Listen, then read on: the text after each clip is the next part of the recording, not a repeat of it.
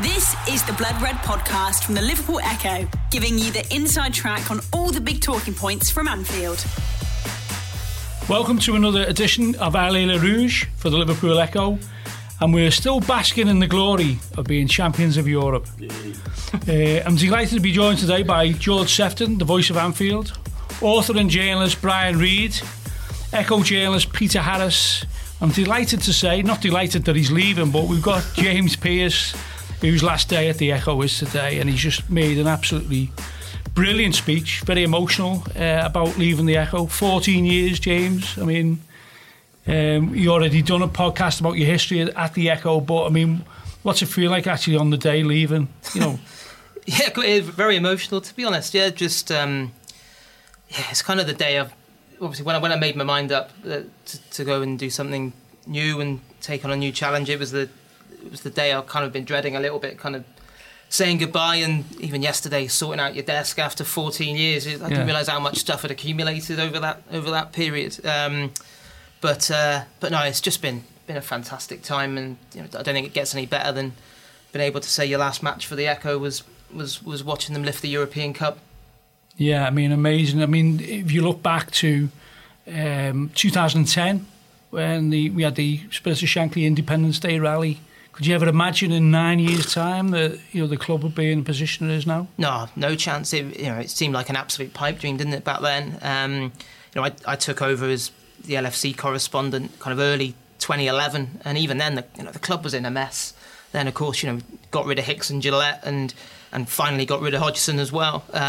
But Liverpool was playing catch up to such a huge degree, not on the pitch and off it as well, in terms of the mess the club was in financially, and then just been an incredible journey, been able to follow them around ever since then. When you think obviously Kenny kind of masterminded that initial resurgence and put something in the trophy cabinet, and then obviously FSG decided to go in a different direction with a young coach and trying to tap into kind of trying to get Rodgers as a young kind of gifted coach to work with young players and kind of untapped gems, if you like. And again, that so nearly reached the glorious kind of conclusion that we all hoped for, and then being able to witness this amazing experience that Jurgen Klopp's given us over what's like nearly 4 years now, and just the constant progress he's overseen that culminated in what happened in Madrid. Yeah, has it been the feelings like being a revolution in the club in that respect from those dark days? Yeah, is that what you feel? I just think everything is unrecognisable now from back then. You think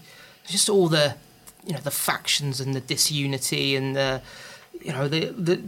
issues that there was back then. There's just none of that now, is there? I think at all levels of the club, and gradually over that period of time. Everything has changed, and it's not rocket science, is it? And then that leads to much better achievements on the field. The fact that everyone is united, there is that spirit and camaraderie that drives everyone on. There's not little cliques in the dressing room. There's not whispers against the transfer committee or who's pulling the strings. That everyone is actually working together to achieve a common goal. And I think FSG certainly made some mistakes early on in their reign, but you'd have to say, they've certainly delivered on their promise to make Liverpool a much better and stronger proposition. So where are they actually going to? It's a transfer to some other publication? Have you gone for the money, James? No, it's I think showing any loyalty there.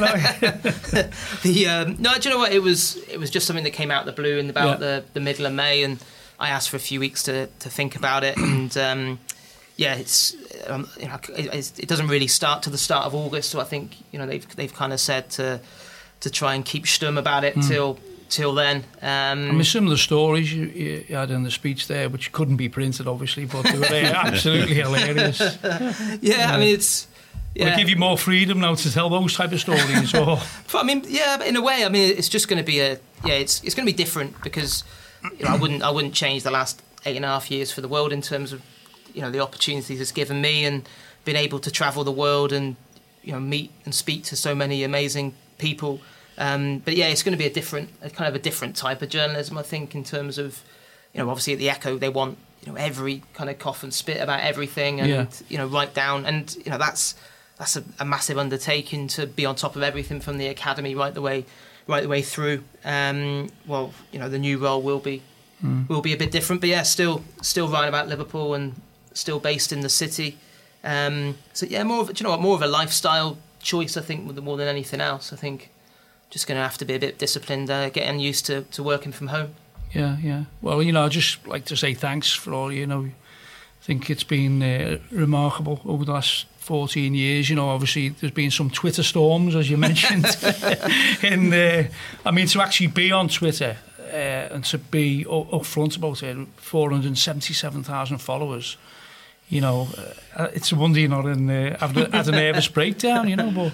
I think, you just can't take yourself too seriously, can you? That's the thing. I think sometimes, and I'm sure Brian would agree, you do meet some people in our industry who do take themselves very, very seriously. And you have to keep on saying to yourself that, it's not really a proper job, is it? That's the way I've always looked upon it. You're right, you're getting paid to write about football. It doesn't get any better than that, does it? Brian, you've had a few Twitter run-ins, haven't you? But how do you think... Yeah, well, I haven't been on it. I mean, the thing with James is, I know from being, when I worked on the Echo, I left it 25 years ago, but there's still the same intensity. And I wasn't on, I did football. like for the Post and wrote columns about it. And it spread, it spreads like wildfire in Liverpool, and who you are, what you are. People have an agenda against you. A lot of after City doesn't like you because who you support, etc. That's not true actually, but some a third of the city. Yeah. But it is honest, and the thing now, since the change since my day when we were just print, is the amount of platforms you have to work. Well, I sometimes look and I don't know how you do it. Genuinely, I wouldn't be asked doing it. It's just that I can see why you need a change because we didn't used to have to take videos of ourselves after the game. You're kind of ranking across different platforms. You kind of and the demand is multitasking, isn't it? Yeah. And so you mentioned you got picked up a couple of times by players and managers. I've had that the same myself. That's from columns I've written. So I've had a considered piece, if you like. What, the midnight phone calls off irate players? Well, yeah, but they would say it was ill-considered. But you've had to do it, and other journalists have to do it, kind of, as you say, on the whistle, blah, blah, blah. Sometimes you're looking for a line. You might say something you didn't, if you thought about it, you wouldn't have said. But they're studying every word. Yeah. So it's you've earned your break. George, is it your 49th year as the stadium announcer at Anfield? 49th season coming up. Yeah. 14 pales into significance then, really. But I said to you, he's a full-time employee, and as you know, I keep going on about it. I'm only a casual labourer at Anfield, so I only work. Well, if they call it work, I pop in on match days. Yeah, but you'll be under pressure next year because you are the VAR man, aren't you? You've got to do the decision. Hardly wait. I know you're talking about having a nervous breakdown on Twitter. I've come close, and this will finish me off. Be warned. There'll be a strange creature wandering the streets of Liverpool, looking bedraggled by this time next year. Yeah. I'll be in somewhere secure, I imagine. Yeah. Peter, now you work for the Echo, and that's right. Yeah. It's in terms of social media, and there's also so many different strands now, isn't there? And there is. Is there a lot of pressure on you? You do the nights? I do the usual late shift, which is around 4 to midnight. Yeah. So I'm usually the one left over in the office when James has done a 10:30 embargo, and it's all going mad. Like, okay, what's he written now? Yeah. But you get it from both sides. We've had a couple of calls to the news desk and thinking, you've said this, but what's actually going on is something else. Like, all right, well, you'll have to have a chat with our sports writer, or I will. A lot of it's speculation, but James, we haven't had major signings this season in the close season, but is that what you're getting a lot in the last few weeks? When are we going to make signings? And do you think Liverpool will make those signings, or No, I think all the noises coming out of the club is it will be quiet. I think there'll be a couple in the door, but certainly the word is that we're not talking big money signings. We're talking about a couple of squad players. I think it only took about a week, didn't it, after Madrid before people then got obsessed with signings again. And I think it's a bit of some people, but I'd say bask in European glory all summer, and Yeah. I mean, obviously you've got to trust. I mean, Klopp knows what he wants, doesn't he? And you've got to trust him. I think that squad is operating at such a high level now that the pool of players that you could go and get to try and strengthen what you've got is actually pretty small. And then you've got ones that will be available for ridiculous money. Those who are on long-term deals that aren't even buyable. And then so I think you have to take a step back and go, look, we've just won the European Cup and got 97 points. Chill out. And then you look at the squad and you think of that midfield and you think we didn't see anything like the best of Naby Keita, did we, last season? No. People hate people describing someone who's already there as like a new signing, but Oxlade-Chamberlain. I hate that. I won't say Adam Lallana new signing. I think that prompted a barrage of abuse the last time I said that. But Oxlade-Chamberlain's one, isn't he? If he's hopefully with a full pre-season under his belt, he'll be ready to fly and through. And do you think we'll keep all of Lovren and Origi? Yeah, that was the word this week. That there was some talk of Real Betis being in for Origi, because I think a lot of clubs will look at him and think, well, he's in the last year of his contract, try and test Liverpool's resolve. But their attitude is that, one, they're pretty confident he will sign a new deal when he gets back from his holiday, and two, even if he doesn't, they're prepared to run the risk of losing him for nothing next summer, which is essentially what they did with Sturridge and they did with Emre Can before that. And I think the same with Lovren. I think there was some talk a few weeks ago that if they got 20-25 million for a fellow that's just turned 30 with a not a particularly impressive fitness record, that they might be willing to do business. But there's been no sign yet of AC Milan being willing to shell out anything like that. I think they've just been done for FFP, haven't they? I think AC Milan. So they withdrew from competition, didn't they? Yeah, I don't really see how 25 million quid on Lovren is a sensible investment for them, especially when you factor in his wages. And Liverpool said this week Lovren's given them no indication that he wants to move on. Klopp certainly wants him to stay put. And I actually think, although I know Lovren gets a lot of stick, I think he's a very, very good centre back. And I don't think he's going to be first choice anymore, but he's. Well, Matip used to get a lot of stick, didn't he? And he proved himself with a run in the team, didn't he? And and you've got Gomez. Hopefully, a full pre-season will get him back to his best as well. So I think that's another department where Liverpool look very strong. I think the only area that probably concerns me a little bit is in terms of backup for Mane, Salah, Firmino, just because I think. They all played about 50-odd games, I think, last season. And they're still playing now. That's the thing. And, you wonder, are they going to be able to come back in good enough shape to really hit the ground running? And what have we got probably in reserve for them? You're looking at Origi, Shaqiri and young Ryan Brewster, who big hopes for him this season, but you don't want to be burdening him with too much expectation. So you're going to be going on the pre-season tour? Yes, be going on the pre-season tour. So it's business as usual, really? But just not having to file about 27 different things and big pieces. 17 videos and all the rest of it every day. Well, I think I think without doubt you can say you're a cop legend for your DVD comment about Everton when they got the draw at Anfield. Let's just hope after you've had a few drinks tonight that you don't meet a few Everton taxi drivers. But I'd just like to say, I think, everyone likes to say, well done and good luck in the future. And I've enjoyed reading your stuff, and I've enjoyed your Twitter spats as well. Thanks very much. Thanks very much. Thanks for dropping in. Yeah, and if you'll have me back, I'll be back on as a guest this coming season at some brilliant. point. So. Yeah, definitely. Perfect. Thanks a lot. Thanks a lot, lads. See you later for the drink. Will do. I'd call him the Paddy Berger of Liverpool. Yeah, as I say, but we can say what we think. When you go to the door, we can tell what we really, we say what we really think.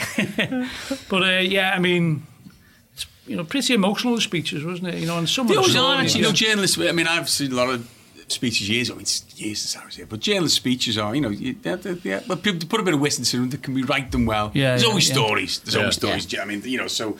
And the time to ring them up there is, and they're always, the best ones are when you're taking the piss out yourself. So that's the kind. And there's loads of that to be going. So I remember mine. It was 25 years ago this summer, and I don't think I was that sober. Actually, I don't at 4 o'clock. It changed. And everybody just got a pub at dinner time. Now it's like an accountant's office. Then everyone was out, so you'd be not everyone, but there'd be various people who'd have a couple to come back in.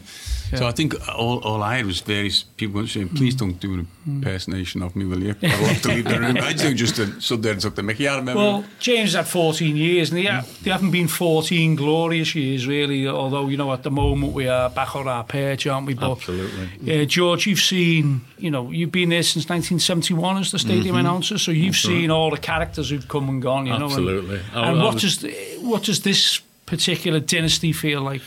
This feels like something special. Obviously, it's changed. If you look back to 1971, there were a lot more local voices in the dressing room. Yeah. This is a completely different scenario. But I always say the 80s team are more or less all adopted Scousers, even though most of them didn't come from around here. Yeah.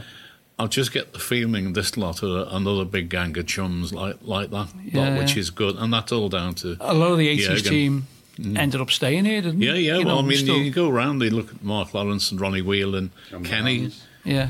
Barnes, he lives on here, doesn't he? Yeah, and they're all still pals, and when they use the word we, they mean Liverpool. But as I said, going back before that, I was just thinking when you were saying about the stick that Matip used to get and one or two other people.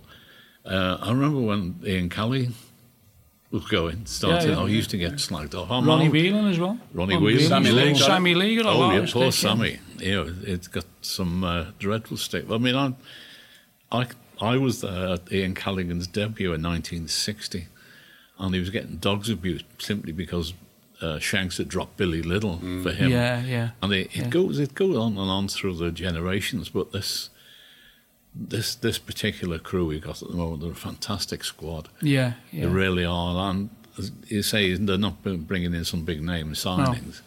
No. But they've got so much talent brewing underneath. You look around and there's Harry Wilson and people, Ian Brewster, and one or two others coming through, and you think, wow. I mean, Hoover, when he played against Wolves, he looked classed. I think he's only 17, isn't he? Yeah. But in terms of memorable matches, now after Barcelona in May, we can reflect on that like it's been one of the great European nights. But how would that compare to the other nights that you've witnessed? Is it right up there, or was it better? Or? I got called into various radio stations a day after that.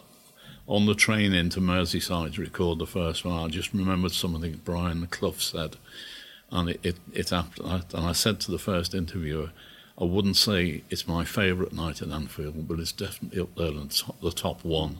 And it was. Yeah.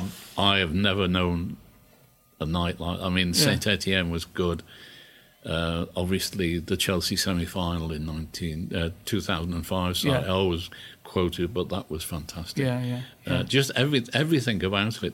You go into the match thinking... we're missing our star players. We're 3-0 down to the best team on the planet.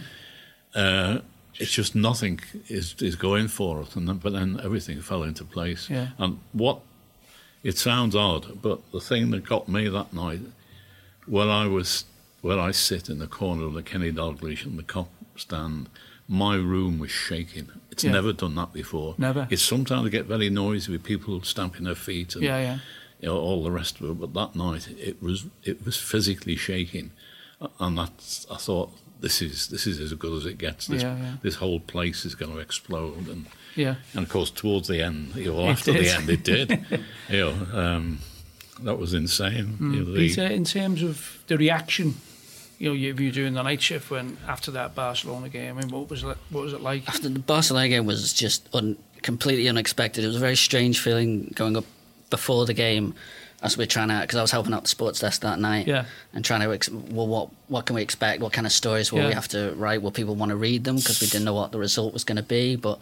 And then when it kind of got to the point, I was like, oh my God, I think they're actually going to do this. This is going to be special. So it was just full throttle. I don't think we left the office until about 2 a.m. that night. We were just trying to write about every little angle of that cross and stuff like that. It was something I'd never experienced before, from a reaction of a European game that wasn't the final, but was just beforehand, and it kind of then felt that something was going to happen. in the final in Madrid. Yeah, Brian, were you confident going to Madrid that Liverpool could do it? I mean, I think because it was Tottenham, it took the shine off it a little bit, but everyone was saying it was fantastic in Madrid with the Tottenham fans. Chaz and Dave songs at 2 a.m. and that type of thing. But were you extremely confident? You're thinking, oh no, fancy losing to another Premier League. I wouldn't say I was extremely confident, but I was definitely confident. More confident we had been, Kiev the year before, even Basel. And I remember thinking, we'd lost the last 3 finals, hadn't we? We'd lost against under Klopp. Yeah. But when I thought about it, all those 3 finals, we were just made up to be there in many respects. We were made up to be back at Wembley again against City. We were made up to be in Basel, the place we had to be to a final in. And then, of course, Kiev. But I think this time there was the sense that we used to have of dread if we lost, and we hadn't had that for a while. We can't lose this. That was the fear. We can't lose this. Whereas the others we'd gone, well, let's just enjoy it if we win. We're back. But this was one I felt we had to win. I felt Klopp had to win it. I was actually quite not worried for him, but thinking from a journalistic viewpoint. I knew the knives were sharpened. I knew the headlines were written. Yeah. It would have been his 7th loss or his 6th final loss. Straight loss, It was a real watershed. And that's like kind of, for a manager. So that's football is so, the analysis of football, both from fans and from journalists, is so flippant. You can be the greatest manager on earth, or you can switch it around and go, he's a butler. Yeah. And of course we know. We'd have still gone, sign another contract, we love you, you're doing something special. But football turns on moments like that, And had he lost it? So it was more of a fear. And at the ground, just we can't lose this. We can't lose this tonight. Yeah. I didn't think we would lose it. No. But it's funny how it turns, because I was with you in Porto when we got through that night. And we never saw the game. We saw bits of the game, Peter. But you remember City were playing... that was the night City played Tottenham. City played Tottenham. I remember saying they'd scored late on. City scored and they got disallowed, didn't they, with VAR? We were slightly made up that City had got through because we thought that gives us a chance to win the league. Our focus has always been on the league this season, really. The European Cup was an afterthought in many respects. It was like, we did that. I said, we've got to win the league. So we were consolation. The richest prize. So we were sitting in Porto going, and when they said it's VAR, Tottenham are through, we thought, on the one hand, City will be disappointed, but they've got the league now. But we didn't. But how life works out, how football history works out, I think City would have done us in Madrid. You know what I mean? Because we were knackered. A lot of it had gone. They had a bigger squad, so it kind of it works. It goes round, doesn't it? It worked out okay in the end, really. How do you think this team compares to the great teams of... When did you start going to match, Brian? 65. Yeah, but you're only a kid then. But, say the 70s and 80s, how was this compared to 70s and 80s teams, you think? Well... Do you get that feeling of invincibility at Anfield? I do. That's definitely there. And it's also the entertainment factor, isn't it? I mean, the most entertaining team I saw, I'm sure you'll agree with me, was 87 to 88. Yeah. In fact, I was watching that Notts Forest game again the other day on the telly. The legendary one where everyone went. And I watched it and I thought, the football is getting played here. You talk about how Barcelona played. Yeah. That instinctive intuition. But it was there. I mean, and I'm sure the likes of those lads, those Barcelona players were brought through a system that taught them that. They were kind of all... But they just seemed to have it. They had that Hector, the Barnes, Beardsley, blah, blah, blah. That was a fantastic team to watch. But of course, we went in Europe. That was a great blow. And that maybe took a dimension off it. But this team and what they're doing in Europe is phenomenal. And I mean, Klopp hasn't lost over 2 legs in Europe, has he? In 3 seasons, no. He's never lost over 2 legs. So it's a delight to watch. Obviously, if City were this exceptional side under Guardiola, in fact, if Guardiola hadn't come to City, we'd have won the league. And we'd won it on 97 points. And again, what George is saying there, you feel something special's being built. That's the important thing. That was the important thing after Madrid. This is just the start, because you look at the average age of those players, you look at the contracts they're under. You look at the manager mainly, and you think, as you said about Barcelona, we go in there without selling Firmino, and we win it 4-0. That's a kind of Shankly manager. That's psychology. That's getting the best out of players who don't even know they've got it. Making a statement, isn't it? Laying it down as we're here. Yeah. Here's your shirt, become a legend. Yeah. You know, Peter, what was the reaction when Guardiola was sort of like praising Anfield? I think there was a feeling of, well, we told you this. It was like, we told you that. We've been trying to convince you of this of all the time. It was like, of course, he's finally had to admit that that it is special, that it can do things to a team. There's no denying it. It tends to be only on European nights, though, doesn't it? I mean, I know from when I've seen matches, it's always been the big European nights. That seems to be something special comes Saturday out. midday. It's something in the DNA, isn't it? It is. It's the history. It's the dark nights. Yeah. It's the fact that people are coming from work and they have to hit the ground running before the game, and if they do, they turn up and they're in the mood. You can't generate that atmosphere on I try. On a Sunday 12 o'clock on a Sunday. No, absolutely not. But it's important what Klopp's done with that, you see, because it is about psychology. Because what Guardiola said, which is really interesting, when he said it's a bugger of a stadium, which I think should now be the new next to this. This is a bugger of a stadium. Shankly would have said it. Shankly, it's a bugger of a stadium. It's actually up there. But what he actually said was, because he was speaking to Catalonian telly, he was basically trying to make them feel better. They're still in mourning in Barcelona. And he's a Catalan.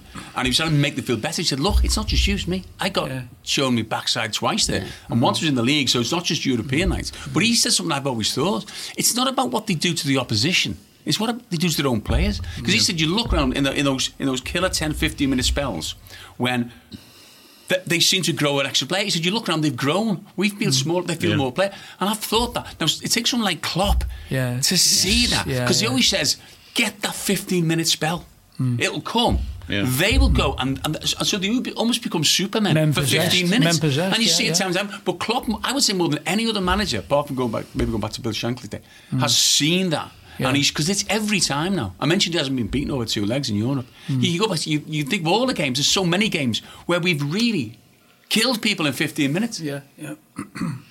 They get to the stage. The opposition was thinking, "Why are we bothering? Here we've given everything we've got, and we're still behind. We're still looking at trans. They're looking at trans. You could see that in Suarez and Messi's faces. When that was happening, that was lovely. They were bewildered, weren't they? Yeah, I was going to say it was worth the ticket money just to see that. Seeing as I don't have to pay the ticket, well, there you go.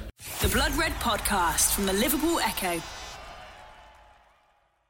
So over the years, George, have you met most of the managers? I mean, I know you're the announcer, but do you actually meet the management? Not as often as I used to. It's just the logistics now. Yeah. You know, I'm over in that corner. Yeah. Up until 3 years ago, I used to go in and out through the old main stand. Right, okay.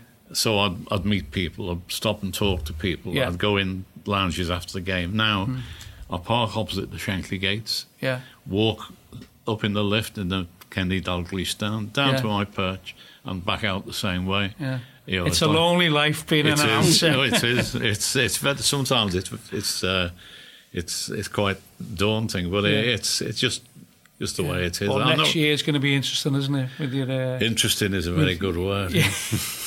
I mean, the setup.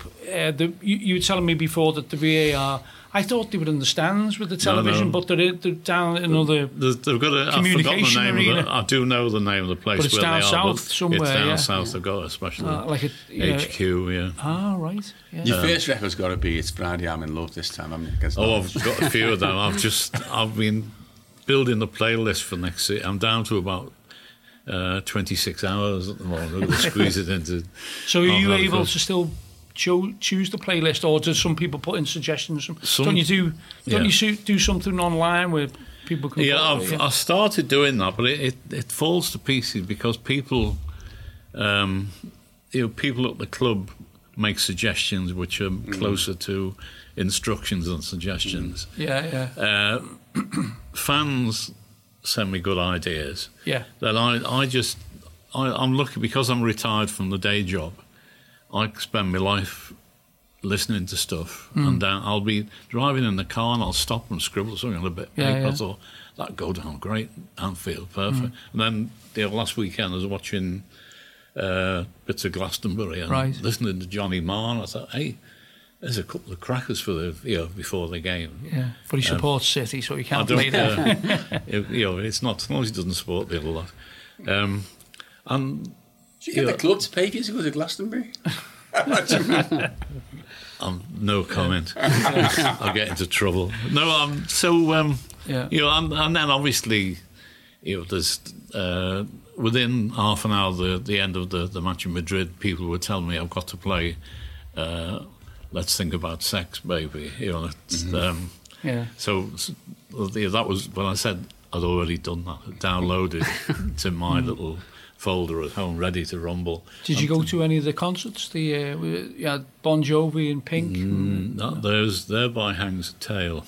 I was booked in for them. Yeah. I'd been booked in since March on the club's computer system, and on the Thursday evening before the concert, I got a phone call from somebody at the club. He said, I believe you're coming in to pick your car parking tickets up for the concert tomorrow. Yeah. And I was waiting for him to say, while you're here, we've got a plane ticket to Madrid for you. What he actually said was, you're not needed at the concert. Oh, right. Thank you very much. I was, again, I was sat at home watching him. Everybody in northwest of England, apart from me, seemed to go to that lot.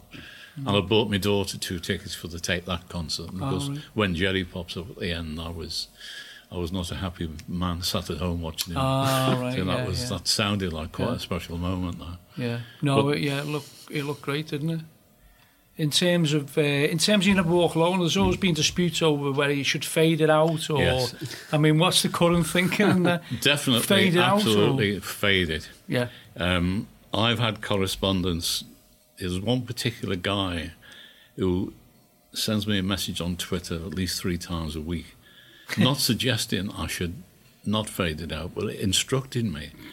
I think, and I said to him, over the years, I get lots of suggestions of what to do with and the vast majority of people want me to fade it. Yeah, it's a trick. You've got to make sure you fade it. To go with the crowd of people that's in. Sometimes if they're singing their heads off, it's dead easy. Sometimes the places, it's the first round League Cup match when there's 20,000. Yeah. Take it down a bit slower. Yeah. Our chief executive likes the fade, which is good news for me. Client said, look, boss says fade it. That's a good banner, then. That would be a great banner when the chief executive likes the fade. Yeah, I know that it was a classic about 3 seasons ago. When I was still playing it on CD, I use memory stick now. Oh, right. One that the CD stopped dead halfway through You Never Walk Alone. Oh, my God. And that's what I said at the time, or words to that effect. But then I started getting messages. That was a work of genius. Brilliant. Do that again. I thought, okay. You do realise, I don't know if you heard the story, after the Barcelona game, I was pretty chuffed that I put You Never Walk Alone again after the game.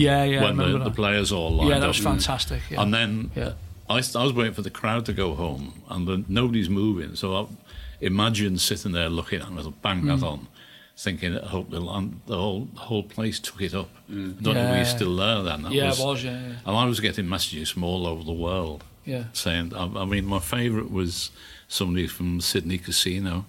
Said all these big Aussie sheep shearers were in floods of tears apparently watching that.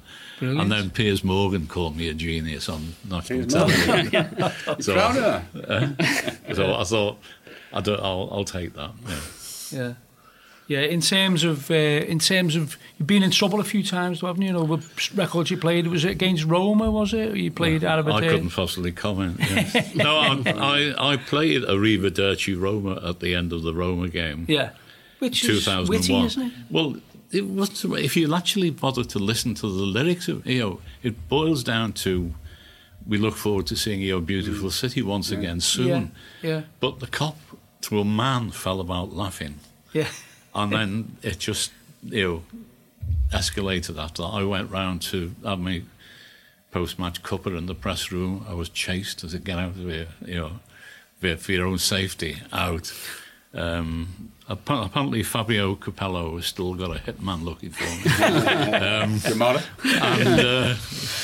I don't think so you and James Pearce should go on a night out, shouldn't you, really? No, getting too much trouble. But I still can't go to Italy for my holidays. Yeah. And it just went crazy the following day. The papers and Radio Merseyside were chasing me, and then I was so stressed out.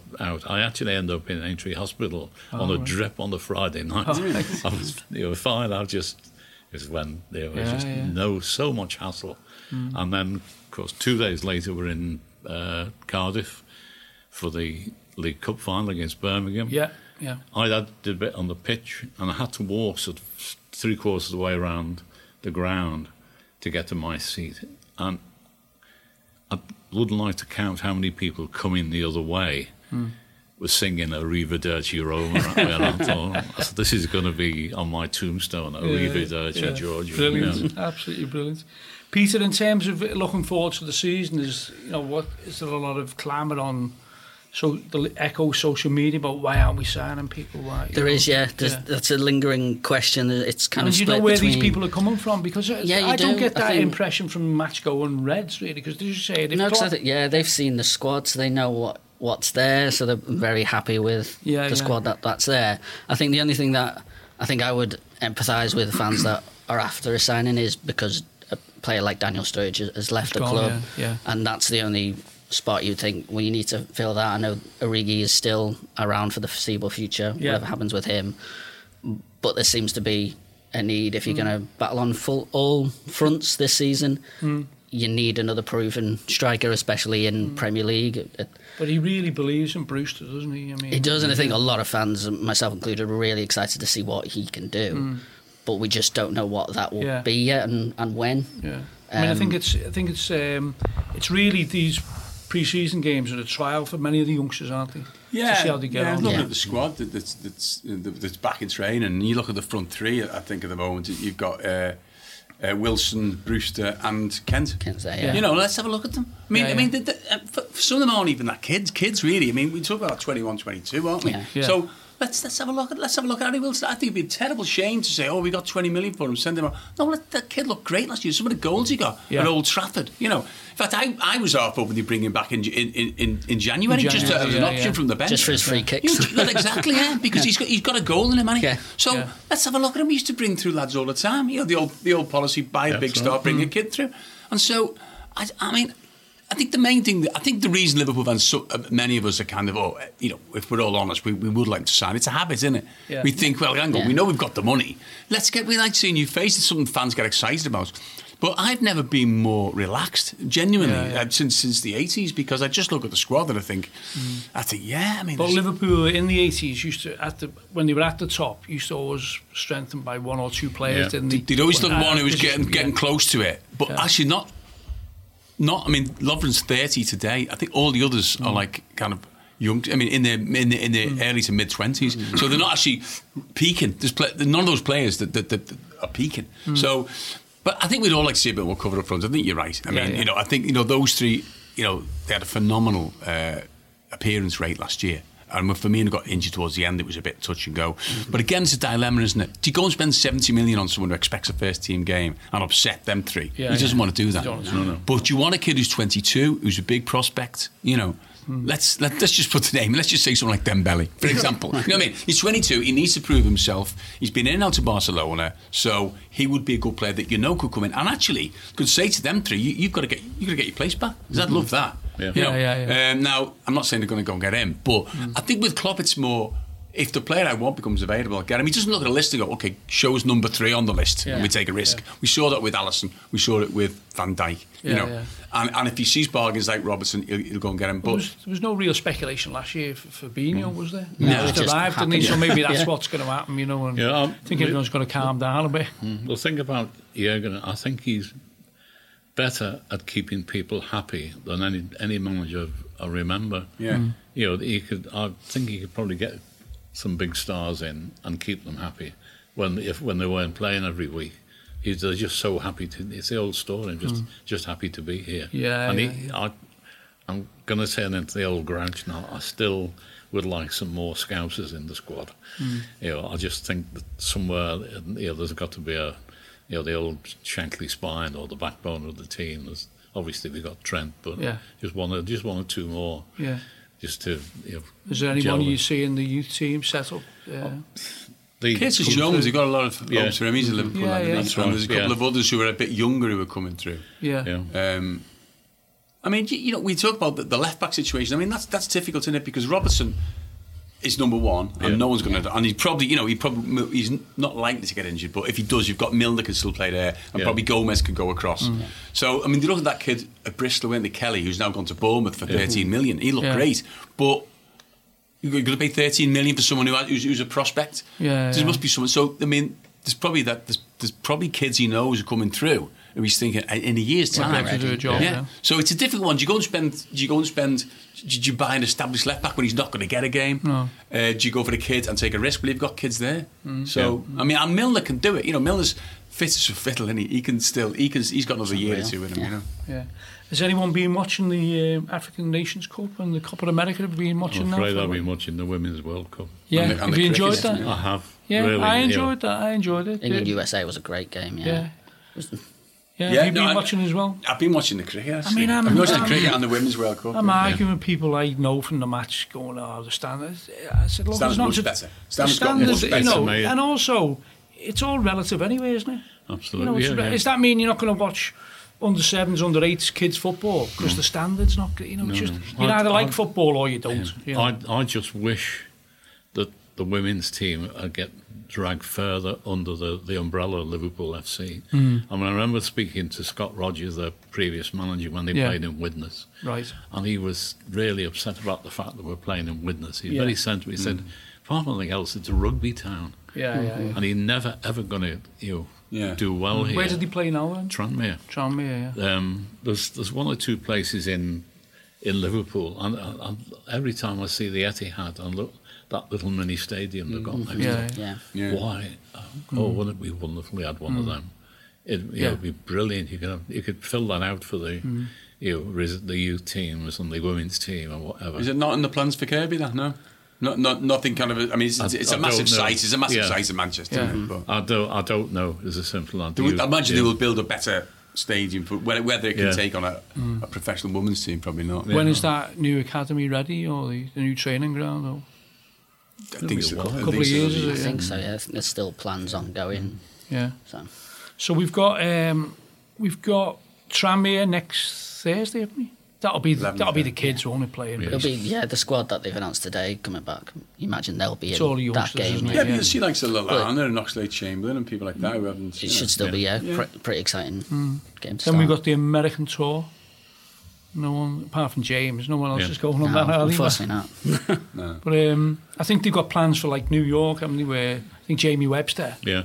They're doing that again. I think I think Boss are involved in that as well. Yeah. I mean, have you noticed that upsurge of the younger generation, getting the new songs and it's definitely been noticeable, hasn't it? It's going back to the good old days where these songs just used to emerge from somewhere, a back room of an alehouse, and that's what they're doing. And but isn't it amazing to see all the clips from all around the world? Yeah, it was great. I first heard that in the halfway house in Walton after the match, and I heard Jamie singing it. And I heard it and I think, God, that's great, And then within a year, it's getting sung in Dubai, Mumbai, all around the world, America, Australia, and it's just, it's the power of social media, really, isn't it? That's what it is. I always say, I wish these people would get straight onto me. I am the easiest bloke to find in Western Europe. Right. No problem.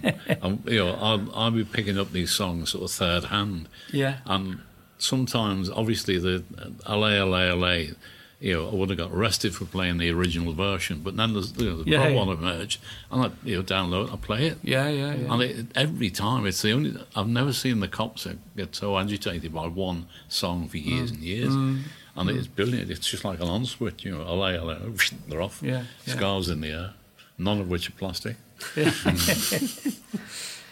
So I mean, we're all looking forward to the season. I think whatever happens in the transfer market, I think we'll see when we play City, the Community Shield on August the 4th, isn't it? We'll see. That is an important game in many respects, isn't it? Because it's a way of putting down the market, isn't it, for the coming season? Right. So I mean, what would you expect him to be playing a full team there, because they won't have had much rest if they're playing. No. The African lads probably not. The South American lads will probably be back a week before then. They've got 3 weeks after this weekend. So, but whether they want to risk them full pelt, because the others will have loads under them. Yeah. So I would have thought no. I wouldn't think it'd be you've got a week then till Norwich. Just to, but yeah, I mean, similarly with Guardiola. I don't think did he want to beat him? But, they want to beat us. But I'm looking forward to the Super Cup. I'm looking forward to the Super Cup. Oh, you're going to the Super Cup? Yeah, I'm really looking forward to that because I just think it's a nice one to get. Don't you say this habit when you win trophies, keep winning them? Yeah. I know the Charity Shield is trophy, but it's not compared to the Super Cup. It's nice to. It would be, and Chelsea, Hazard's gone, Lampard's settling in. Yeah. It'd be nice to go and do that. You going on a day trip? Yeah, it'd be nice. And it's in Istanbul, Peter. It's great, Dan. I know, but I'd only go on a 1 night, 2 night stay. I couldn't go to Istanbul on a day trip. I said after Napoli, I'm not going on day trips, but I'm going up to Edinburgh to see the Napoli game. Right. Murrayfield, yeah.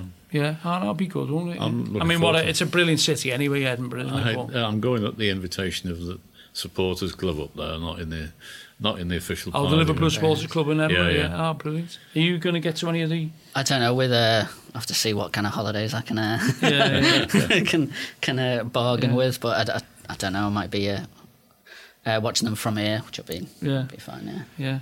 Well, we're all looking forward to the season, and Friday, August the 9th, isn't it? Yeah, it is against Norwich. Yeah, and, you're already working on your playlist. Oh yes, and that's the usual stuff. I mean, there's a couple of new songs, and then we've got this. Let's talk about sex. That would be blasting away for quite some time to come, I think. Let's talk about sex. Yeah.